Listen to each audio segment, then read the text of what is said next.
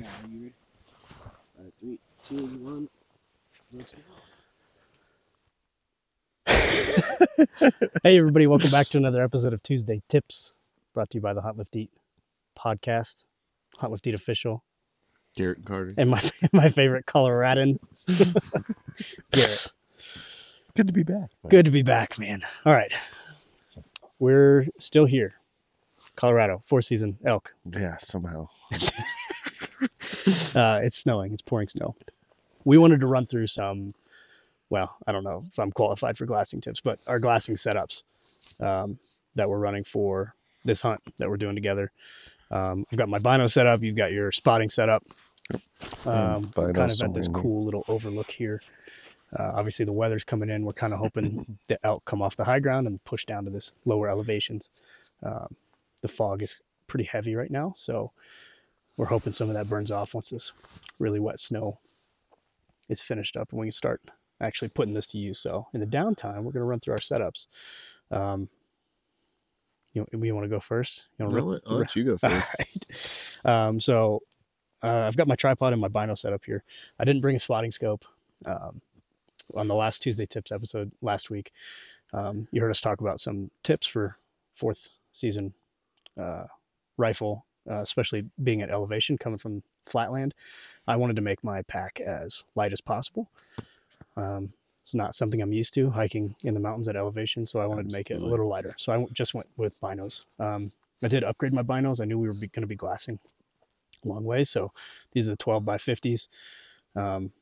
Vortex, the Diamondbacks, and that it's a significant boost from the 10 buys that I use for whitetail back home. So they've been phenomenal this trip, but wanted to save some weight with the spotting scope, especially because I'm just looking for a legal bull. I'm not looking for, I'm not trying to, field judge the size class of. Absolutely. It doesn't have to be a 300-inch bull for me. So yeah, definitely. Yeah. 4 points. Good enough for me. So that was kind of my thought behind this. Try and save some weight.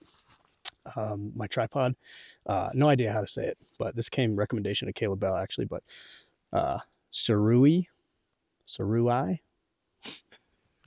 your guess is good as mine, buddy. Let us know if you know how the hell to say it. This thing's sweet. This thing's way sweet. Fully adjustable, 3 kind of different sections of legs. So you can glass while standing, you can glass while laying down. Cool. Obviously, quick detach if you wanted to throw a spotting scope on there, or if you wanted to throw, if you had another base for a spotting scope, or if you had another base on like a shooting, what would you call that? Like a shooting rest. You can throw a shooting rest on there and shoot off of that. So I like it because it's really light. It's really durable. And most importantly, it's stable.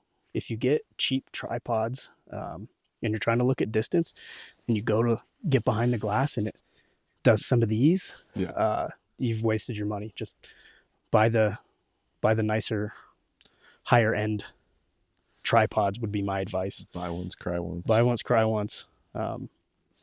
Fully adjustable, and you can use all different type of modules like we said, but it's solid, really solid. And we've been behind the glass a lot these last couple days. Yeah, absolutely.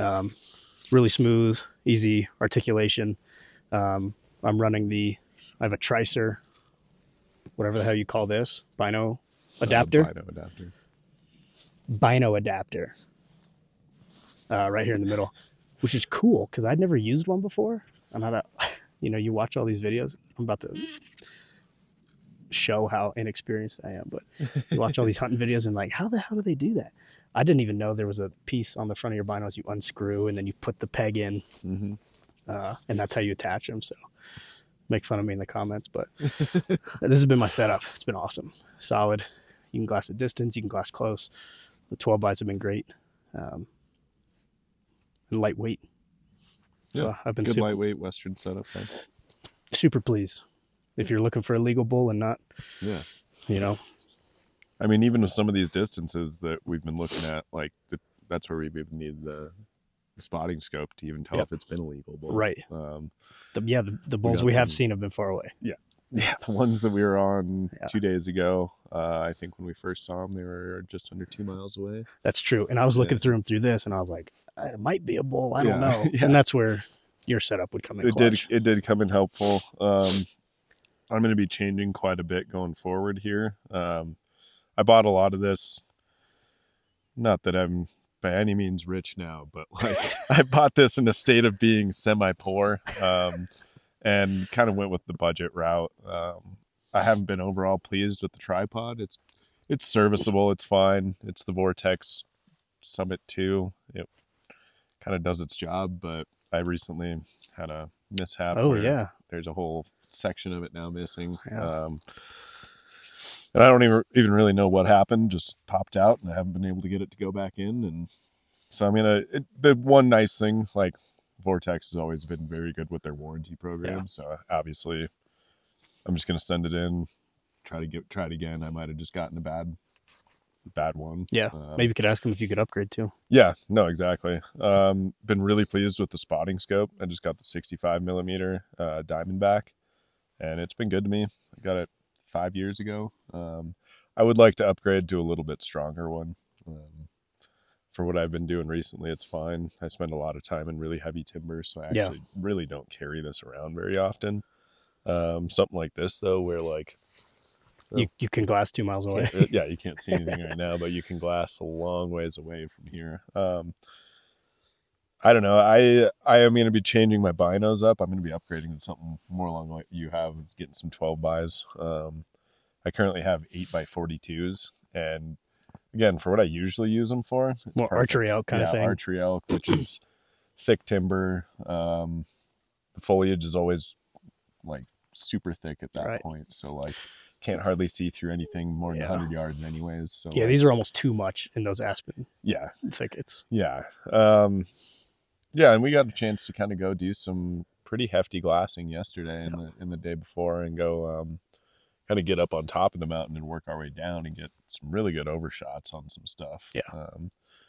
But it was nice just to have, I mean, that's the other side of it too, is having multiple people glassing with you is always key. Like we had, 5 guys up on the mountain yesterday, all glassing together, and like kind of quickly we're able to pick apart areas, clear whole sections of mountains, and then move on. I think you said this yesterday, like, you know, I guess this is kind of glassing tips, but like, if nothing else, to rule areas out. Yeah, absolutely. Because, dude, I'm so overwhelmed with how much there is to glass out here. It's completely overwhelming, which again speaks to have a good setup that you're familiar with and you can set up quickly and efficiently. Yeah. Because you want to be comfortable. If you're glassing offhand, like, you're just not going to be as efficient. Well, and you don't want to be yard sailed everywhere, right? Like, you don't want to be digging through your pack and have like half your shit over here and half your shit over here. Which is how I've heard rumors. Which is how I've been in the past. I've hunted a lot in the past. Yeah.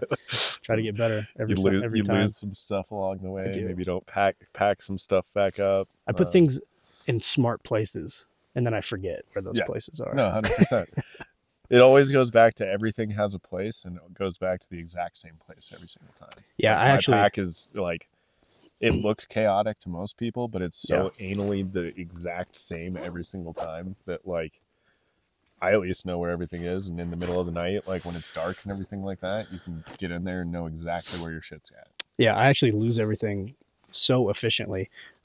When I break this down, I put everything back in the bag, which is probably a total rookie move, but like I know where it all is. And this whole trip, it's gone on the right side of my pack. I know exactly where it is, going vertically down. Yep. So I'm not going to lose the Bino adapter, which is a fucking pain if you would lose that. Yep. And then the rest of it is in there. And then the head comes off if you need to. I think I had to take it off to fly.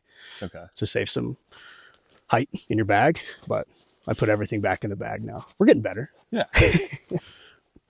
We'll get you straightened out one of these years. Exactly. But cool. Those are kind of our setups that we've been using, and haven't seen 10 million elk, but we found some in some pretty tough spots to From what I can see right now, the fog got worse. Absolutely fucking no point in using them right now anyways. So we're going to put these up. Let's go get some hot chocolate. And a beer. Yeah, and a beer. It's not too early to drink beer when you're socked in. Dude, those are the rules. Yeah. Mountain rules. Yeah. Well, cool. All right, buddy. Yeah. Listeners, appreciate the hell out of you guys. We'll talk to you next week. We'll see you